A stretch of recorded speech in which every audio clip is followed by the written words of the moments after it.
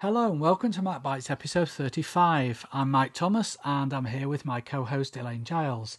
And in this episode, the Browser Queen has something new to play with and I get to watch Jeremy Kyle on the iPhone. But first, following up on last week when we discussed creator codes, how OS X decides which application should be used to open a file, you found a free app this week. I did. It's called Shiny Droplets. That's a rather dodgy name, isn't it? Depends on your point of view, I suppose. Starting the show well this week. Anyway, Shiny Droplets, stop sniggering people, is a free bundle of applications for opening text documents in specific applications. And I must admit, I've not actually tried it. Yeah, talking of sniggering, Jane made a comment about me stifling my sniggering last week on Mac Bytes. I said we'd leave that for the outtakes at Christmas. Oh, yes, he doesn't always stifle himself. No. You've had a really couple of busy weeks though, haven't you? Absolutely. We took a week off on what I thought would be the busiest week, but the last two have been just as busy. So, Yeah, you've even neglected your Mac, so things must have been busy. Anyway, getting back to Shiny Droplets. You're sniggering again. I tried it. You tried Shiny Droplets? Cool. I tried Shiny Droplets. Download the zip file and on unzipping it you get a folder called Shiny Droplets 2. Move this to your applications, open it and drag the droplets to the Finder toolbar. And to use them you simply drag a text file onto the appropriate droplet icon and the file will open in the specified application, assuming the app is installed. And if you select multiple files, they'll be open in separate tabs within the same application, again assuming the app actually supports it. It currently supports Espresso, Xcode, TextMate, BBEdit, Coda, MacVim, which sounds like Mac Jim actually. It does. Maybe it's his app. Emacs and Smultron. I don't actually see the difference between that and just dragging and dropping the icons of whatever applications you want to a Finder window. Yeah, the icons look like, it just looks like an extension of Finder. Yeah, but I mean, I know they look like they fit in maybe, but they just don't stand out. So I've seen the one for Coda, which is a leaf, but the leaf's black, whereas the green Coda icon's just very distinctive. Yeah, the Espresso one is just a coffee cup. It's very indistinguishable. I had to actually zoom in to see what it was. Yeah, it just looks like a black blob. Now, I actually use Espresso. I love it. And the icon is a work of art. It's a coffee cup. You can actually see the steam coming off the coffee cup. So I think it's a crime not to use the icons of the app themselves. Unless they're copyrighted or something. True, but then like I'm saying, I wouldn't say use an extra app like this is. You can do that anyway. Maybe people don't know that you can do that. But you can just drag and drop any application onto a Finder window and then that application's icon will be there for you to use. You can either click it to run the application or drag and drop a file over the icon and when you drop it, it opens that file in the application. Yeah, I've done that with the dock and I think you've done it with CS4, haven't you? Put them on the Finder toolbar. What I've put on the Finder toolbar is the different applications I would use to open graphics. So obviously, if it's a Photoshop file, I can double click it. But if it's a JPEG and I might want to work on fireworks in it, then you're back to the right clicking that we talked about last week. So I put Photoshop, fireworks, and Illustrator on every Finder window. And again, the icons, then they're very strange, the CS4 icons, which were started in CS3. They're very square and they just have letters in the middle. So it's based on the periodic table. And when they first came in, people were saying, oh, they're a bit plain. But actually, it works very well because they're very distinctive. You know, Photoshop is blue, Fireworks is yellow, Illustrator's orange. So you can really see them. And that's my point with these droplets. They all look the same and they're very indistinct. So why not just use the application icon? Yeah, I think although it's good, this Shiny Droplets, I think it could do with a few more applications. I think the developer is actually working on more stuff. On the reviews on the website, they did say somebody had asked about Text Wrangler and they did say that they were working on that. You can actually load this from blog.shinyfrog.net/tag/shiny-droplets. So I'll stick that in the show notes because that was a bit of a mouthful. I'm saying nothing. But in a similar vein to the mouthful that is indeed Shiny Droplets, also released this week is Toolbar Extras. Sadly, another one I didn't try, but luckily you did. I did. You know, it's amazing how we can keep our clean tag. I don't suppose double entendres count, do they? No. And anyway, I didn't say a word. No, you didn't. You just No, insinuated. a pause of just the right length says it all. Length? See? Another pause. Never said a thing. Get on with it. Yeah, let's go with it. A few weeks ago, we looked at Forklift and Pathfinder.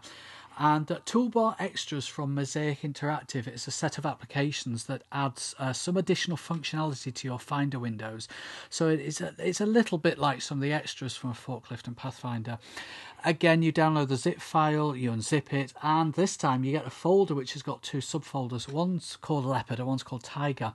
Now, the Leopard one does actually support Snow Leopard. You open the appropriate folder, Leopard or Tiger, and double-click the Toolbar Extras file inside it. This then opens up a whole list of individual items, and you drag and drop the required items. You can pick and choose the ones you want onto the Finder window toolbar. There's actually 21 apps, and to give you an idea of some of them, one of them is called Lock, and if you use this one, what you do is you select a file or a folder and then you click on the lock icon that you've got on your Finder toolbar, and what that does is it locks the file or the folder. Now, if the file's locked, then clicking the icon, that is, will then unlock it. So it's a toggle. How it works once you've got the file locked is if you try and delete it, for example, you'll get a warning message that tells you it's locked, but it does allow you to actually delete it anyway. You just say, yes, I want to delete it. If you open a file, edit it and save it, then when you come to click the save, you'll actually be advised that it's locked and do you want to save the changes. There's another one called Move, and again you drag and drop the Move icon up to your Finder toolbar, and then you select a file or folder, you click on Move, and it adds a dialog box that then allows you to select where you want to move this file or folder to. Another one is called Delete, and a bit dangerous, this one, because what it does is it avoids using the trash and it permanently deletes the file or folder that you've got selected. So you select it, you click the button on the toolbar, and it performs its action. There's one called File, which I couldn't get working, but that really sounded useful. It actually lets you quickly create a text file, which is something that I've always wanted to be able to do, because coming obviously from the Windows environment where you can just right click and say a new text file when you're in Windows. Now there's something that allows you to do that, isn't there, in the Mac? There was. It was one of those things you found, but I find that's an extension too far for me. I don't like creating files that way. I got burnt a few years ago. Now it was on NTFS, but I found that if I had a file, 0 file size, it got really uppity about moving it or deleting it. It could see the file and you could see the file was there, but it wouldn't let you do a thing with it. And the problem with that was you couldn't delete folders. So if you were 6 folders down, wouldn't let you delete any of the folders or anything. And the only way I found to work around that was go out to DOS and delete it from there. I remember that. It's just crazy, that. So I've always steered away from creating a file that's actually empty. I always go into the app and create it in there, but I know it's something that you like. Yeah, good old DOS, though. It still has its uses, doesn't it? It saves the day many, many times. Yeah. There's another one of these apps. As I said, I'm just picking half a dozen of them. One's called Shutdown, and again, I didn't want to try this one because I was in the middle of working, but it actually quickly shuts down or restarts your computer. You see, I just don't find that fascinating myself. No, I don't. You can shut it down other ways. Why just have a button there? Seems strange. Exactly. Doesn't seem a file management job, that one. No. Well, a couple more I'll just briefly mention. Another one's called Trash, which securely deletes the files in the trash for all users on all volumes. And one that could actually be quite useful is one called Up. And what that does is it moves up one directory at a time or one folder at a time in your structure. So it's not the same as the back button particularly. There is a subtle difference. This is something that Windows, of course, does have, where it allows you to go back up one level in your folder structure. Well, I do that anyway. I see what you mean. There is a difference between going up a level and going back. Back is more of a breadcrumb trail. So you move backwards through the folders that you have recently used. So it's more like going back and forwards in a browser. Up will take you, obviously, up a level. Does it take you then back down to where you were, or would you then have to change it and use the back button? I think you'd have to change it and use the back button.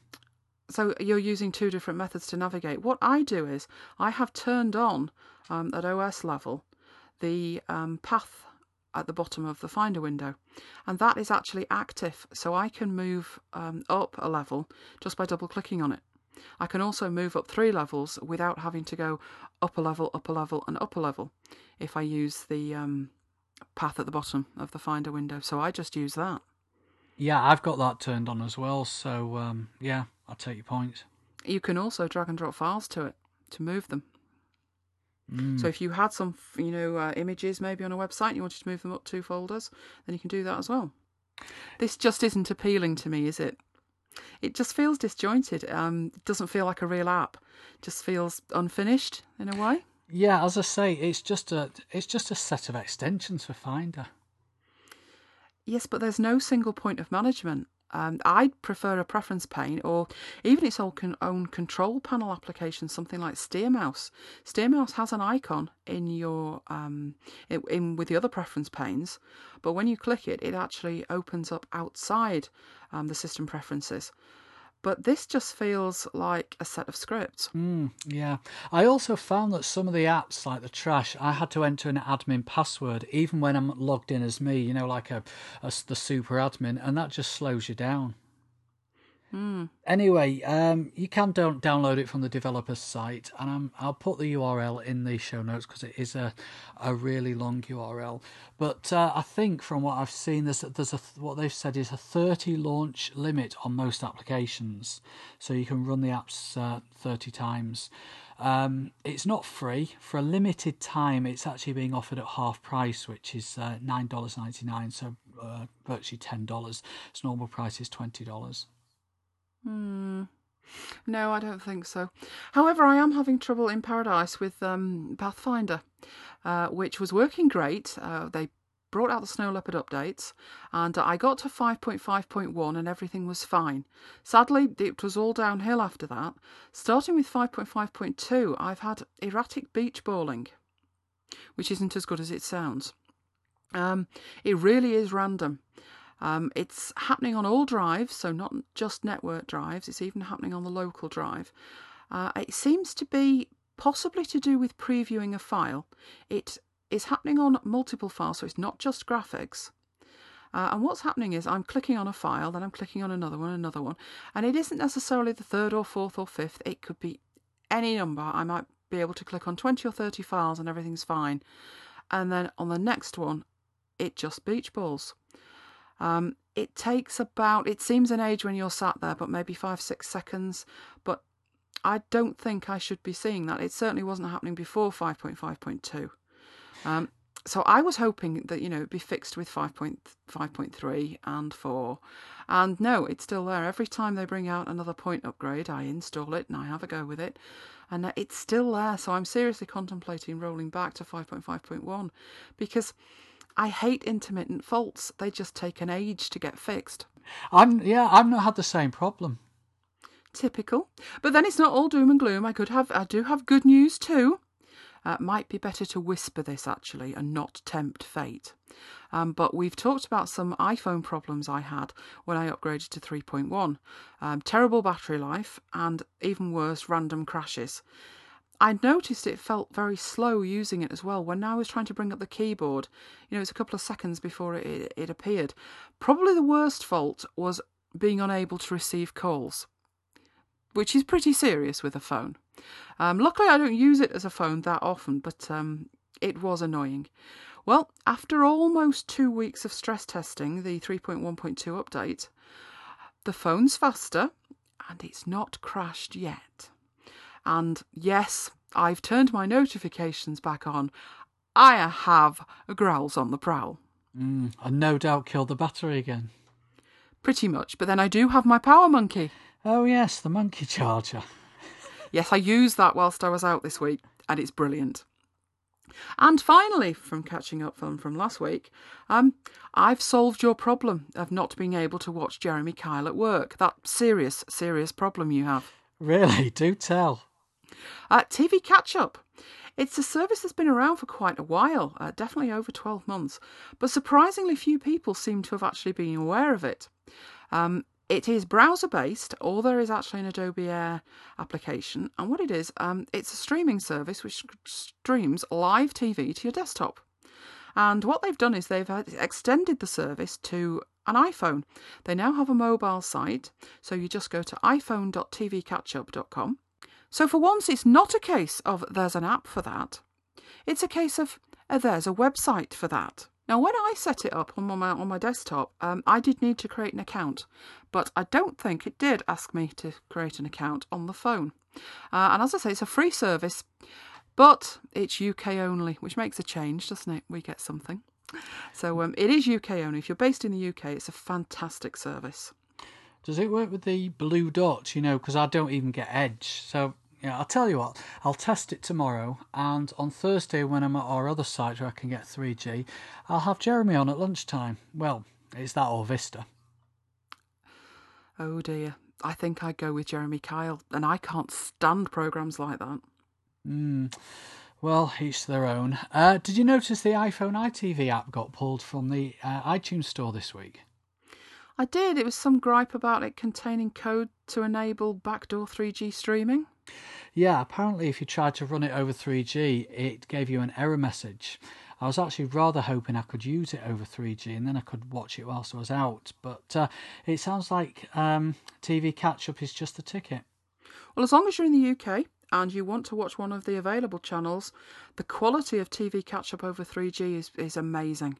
It's actually much better than the iTV app. I did manage somehow to get the iTV app. Now, I don't think it was live TV. What I was doing was I'd converted an ITV programme and I'd converted it for cellular access as well. And I managed to stream that over 3G when it very first came out. But the quality was pretty poor.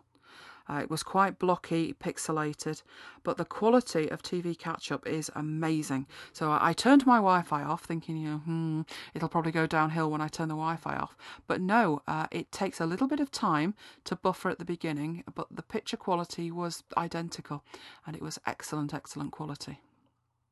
Great. Well, after all that excitement, something that's not going to please you.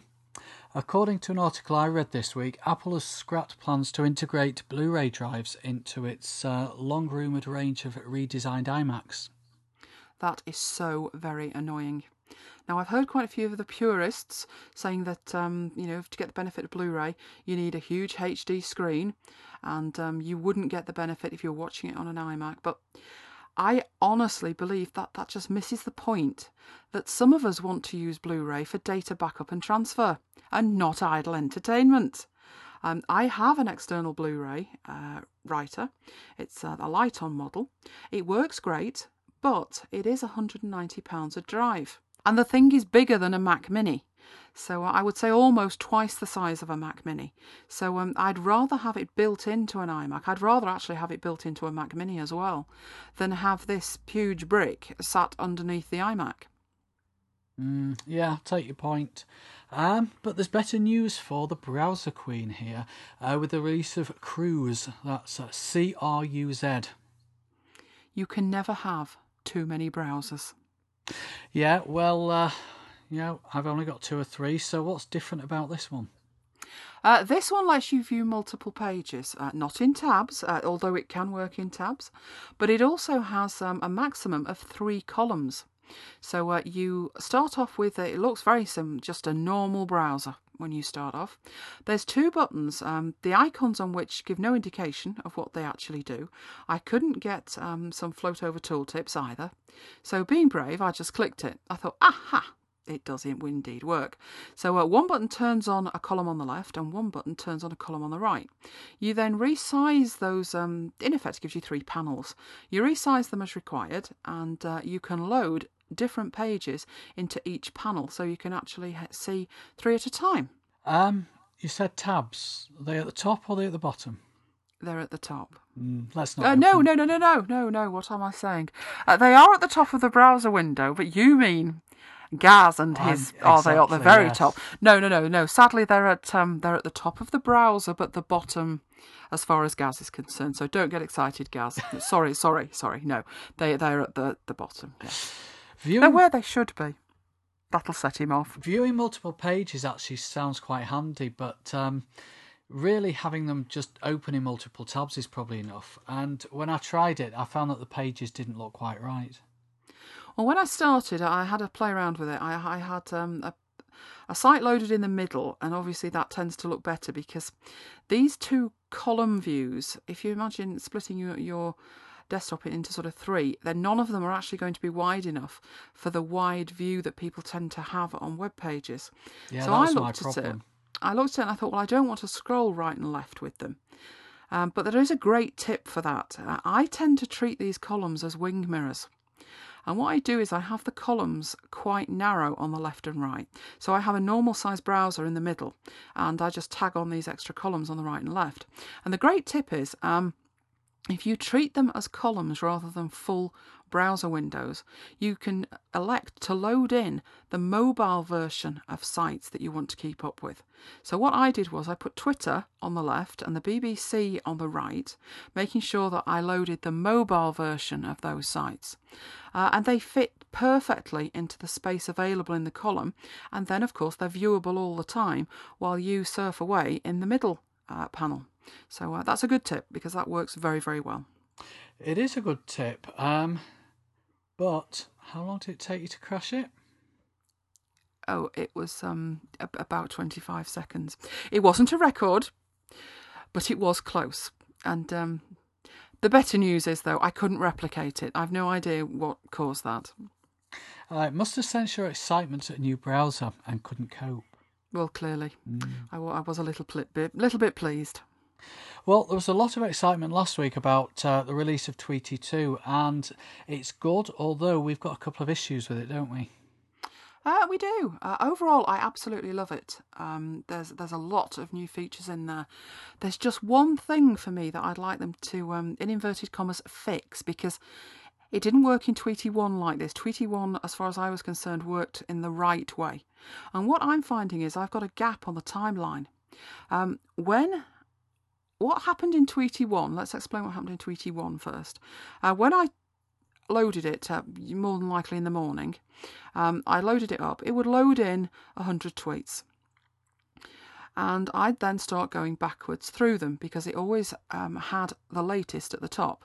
And once I got scrolling backwards, I'd reach the end and I could then carry on and load some more, going backwards. What's happening with it now is it's loading in the latest 100 tweets. Now, it always did that, like I've said, but instead of going to the latest tweet, which would be at the top of the window, it stays on the last tweet that you viewed. So, in effect, when you scroll up fractionally from the last tweet you viewed to the next tweet, there's a gap. And depending on how long it is since you've switched on the phone, there can be a massive gap. So, like I said previously, you could scroll backwards. I cannot find an option to do that now. I tried it with Twitterific and Twinkle, and I found the same thing, that I had a gap in the timeline. I also set it to show me the time of the tweets. There's an option you can go and you can set it to absolute, which means show me the actual time of the tweet, like 10 o'clock, or relative, which is like 30 minutes from now. So 30 minutes before now. But as soon as you hit midnight, all the tweets on the previous day just show up as yesterday.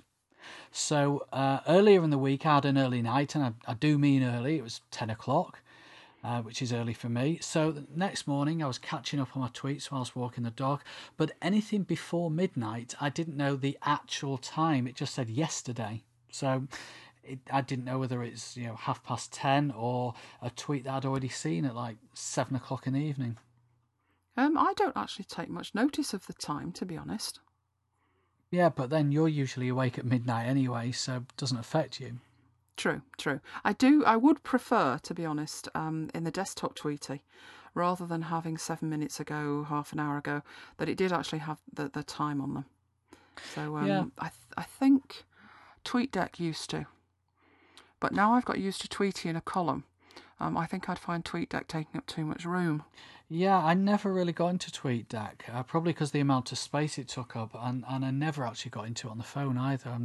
I'm sticking with Tweety. Although I know some people like, what's it called? Twitterlator Pro. Yeah, I've never tried that one. I've tried Twitterlator. I've got quite a few Twitter apps on the phone, but I always seem to be going back to Tweety.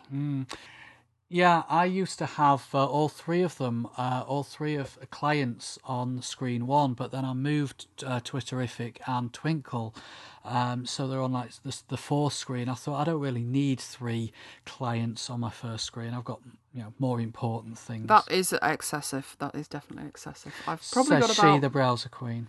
Well, yes, but I've only got one browser on the phone. Are there any other browsers for the phone? There are, actually. I saw one this week, the name of which escapes me. I know, it was iCab, which is indeed one of my browsers. I was quite surprised at seeing that because Opera hasn't made it to the iPhone, has it? It hasn't, which I'm surprised about because that's kind of aimed at mobile devices now, isn't it? They were well ahead of their time. Were Opera with mobile browsers, so it surprised me as well. And if there's no other browsers available because of that clause about replicating functionality, then you wouldn't expect to see any of them. So to see one and not Opera is quite strange. I don't think we'll get Internet Explorer for the phone. I sincerely hope not. Well, that'll be on those Windows devices, won't it? That came out last week that I haven't heard anything about. Lovely. No, I've avoided that completely. They were bringing out their own app store as well, weren't they? Oh, it must have totally escaped me. Anyway, that was a good segue into Microsoft, because something I read about this week is Microsoft has extended the official retirement date of Office 2004 to 2012. Now, you know how I read that when I saw that in the show notes? Mm. You put official retirement date. I thought that you were saying official release date. They'd slipped somewhat. There's slipping and there's slipping, isn't there? Exactly. Well, I don't know. Don't know with Microsoft. Vista was that late. Yeah, that's that late being implemented where I work. Windows 7's out, isn't it now? Anyway, digressing here. It appears that because Office 2008 has no support for VBA, many users simply stuck with Office 2004. Office 2010, which is expected to ship in the second half of next year, will actually see the return of VBA support. I find it quite strange that people have stuck with that one because it's PowerPC only. So it runs quite slowly, needing Rosetta. Although you have got alternatives like OpenOffice, but I think having Microsoft Office is like a comfort blanket for switchers, and VBA is so much a part of Office as well. Although having said that, I've actually talked to a few people at work into using OpenOffice, the Windows version obviously, at home. Now I just need to convert them to a Mac. Well, if you're trying to convert colleagues, again, probably best not mention the great guest account data loss thing this week. Oh yeah, I read something about that. My understanding was that if you create a guest account, it can wipe out your home folder, can't it? Apparently, it's very subtle. Sometimes it happens, sometimes it doesn't. Another one of those things. And there's some reports of the same thing happening way back in 2007, so it doesn't look like it's solely Snow Leopard related either. Best advice, don't use the guest account, I guess. Yeah, I certainly wouldn't. You'd kill me, wouldn't you? I would. Now, if you could only fix my iPhone iMac time synchronizing or not synchronizing problem. I noticed recently that the time on my iPhone and iMac weren't synchronized. It was only about a minute out, but that's not the point, is it? No, mine's the same. At one point, it was spot on. And I know it was spot on because when an alarm went off on my iMac with BusyCal, the same one would go off on the phone at exactly the same time, and then it seemed to lose its synchronization, and now it's almost a whole minute out. I know you can set the time on the phone, but it doesn't go down to seconds level. So whatever the seconds is set to, it just seems to totally ignore it.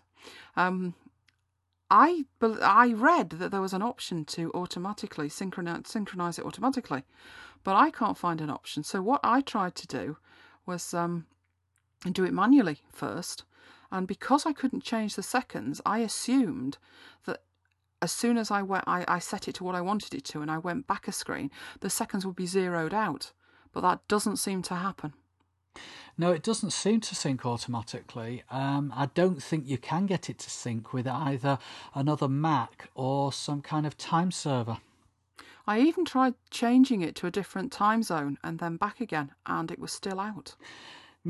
Tell you what, let's throw it out to the listeners. So if anyone's got any ideas how to sync your iPhone with a Mac, please let us know. You better clarify that. Not just synchronise it, but synchronise the time. Yeah, synchronise the time. Well, my iPhone question of the week is about the sound recorder on iPhone. And is there a maximum time it will record for? Because I set it going this week, thought I'll give this a test, and I was assuming it would use the hard drive space that's left on the device, which I had quite a bit, a good few gigs. So I thought, well, I'll leave it recording and see what happens. And it made a recording of 30 minutes, 23 seconds. So there was plenty of space on the phone, so it wasn't that. So if I wanted to record longer, is it sort of bombing out on me after 30 minutes? I'm wondering if I want to record for longer, if I need another recorder from the App Store. What would be handy is if I could set it to record like an old VCR, so actually set a time for it to start, or if it couldn't do that, set a duration for it, so set it recording and then say stop after 2 hours. But maybe I'm asking too much. Yeah, there's just quite a few apps out there in the App Store. I've got one called Talk from, I think it was from Griffin, and I'm not sure if that allows you to specify like a stop time or a duration or anything. So yeah, let's throw that one out to the listeners as well, and we'll do some research during the week, see what we can come up with. Just seemed quite arbitrary having it at 30 minutes, but there you go. Anyway, on to a bit of a short software review. A while back we were talking about the dictionary on OS X, particularly the supplemental custom dictionary, which is the dictionary that the user added words get added to. So when you're working in OS X, there is a global dictionary, and you have the option from many applications, it's all revealed via the API to developers. So in many applications you have an option when you right click on what it thinks is a misspelt word to add that to the dictionary. And it doesn't add it to the main dictionary, it adds it to this supplemental custom dictionary. Now, it's really easy to add words, but it's not ever been easy to edit them. And we were talking about it in relation to upgrading to Snow Leopard and taking a list of words that you have added to your supplemental custom dictionary with you. And we found that there was a file in user's username library spelling, and it was a plain text file, so you could actually open that and have a look at them. And thus you could take that file with you from machine to machine. But tinkering around in the system files isn't for everyone, and this is where this application comes in. It's called Dictionary Cleaner from 2AM Software, and it's very handy. It's a system preference pane based application, and what it does is it adds basic dictionary management features to the OS. And it's really simple to use. All you've got to do is select the dictionary. So in my case, that would be a British dictionary. What you then see is the list of words that you have added to your supplemental custom dictionary. They're listed in alphabetical order. And you get the option to edit those entries, which is very handy because I know a good few years ago I was going through spell checking something and thinking, yes, that's right. And I inadvertently added one and it wasn't right. And it was quite difficult to go in and take that out. And on OS X, you'd have the same problem. So if you've added something and it was a misspelling, there isn't actually any kind of interface for you to go in and change that. But this application gives you the ability to edit entries that you've made. If the entry shouldn't have been added in any way at all, so editing it isn't good enough, then you've got an option to delete entries as well. And if you've got a lot of entries, so particularly lawyers, doctors have got long lists of extra words. So it might be difficult, although they're listed alphabetically, it might be difficult for you to hone in on the word you want. There's also a filter, so you can start typing the word you're looking for and it will filter down the list for you so you can more easily find it to edit it. You also have the ability to add words from here as well. So as I've said, the usual way to do it is to type the word in an application that links to the dictionary and add them from there. But if you know you want to add some words, then you can actually use this preference pane app to do that as well. What I used to do with the dictionary was keep a text file with the words I always had added. And if I wanted to add another one, I would add it to that text file, then right-click on it and say Add to Dictionary. And saving that text file would give me a list of the words. Now, this was on a completely different system. I think it was on my Amiga. So you wouldn't actually have to do that on OS X because you can get to the file that is just a plain text file that is your supplemental custom dictionary. But it's probably good practice anyway for backup. But there are major updates promised to extend the feature set of this application. Personally, I'd like to see the option to back up the dictionary and the ability to transfer it from machine to machine. That would be very, very cool. Because as I've said, I've got no problem going in and editing those files, but a lot of people steer away from it because if it isn't broken, don't try and fix it. But it's an application that's definitely worth a try, especially so because it's free. So as I say, it's from 2AM Software, and we'll put a direct link to the download site in the show notes, and go and give it a try. See what things you've added to your dictionary over the years and have completely forgotten. Well worth a try.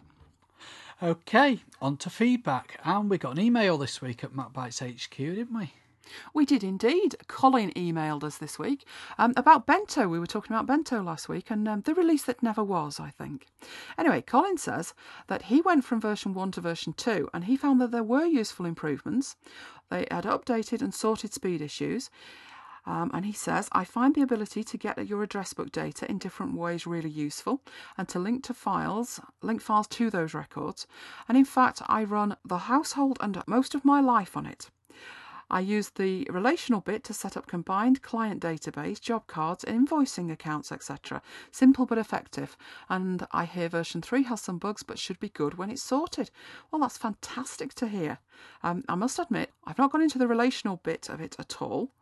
I've kept things fairly simple in there, but I do use it, and I noticed when I went to Snow Leopard, the file that I had in Bento I couldn't use because I still had version 1, so I did have to wait, but I've got the trial of version 3 on there, and I'm definitely going to be buying. So it was really great to hear from you, Colin, because you also had some very nice things to say about the show. So thanks for that, and long may you enjoy it. Yep, long may you enjoy it. Well, that's it for this episode of MacBites. And as always, we'd love to hear from you, so you can contact us via the website, macbites.co.uk, or directly via email at macbitesuk@gmail.com. You can keep up with what we're up to via Twitter at twitter.com/macbites. You can follow me personally on Twitter at twitter.com/thomasmike.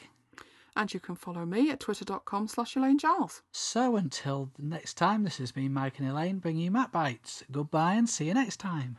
See you next time.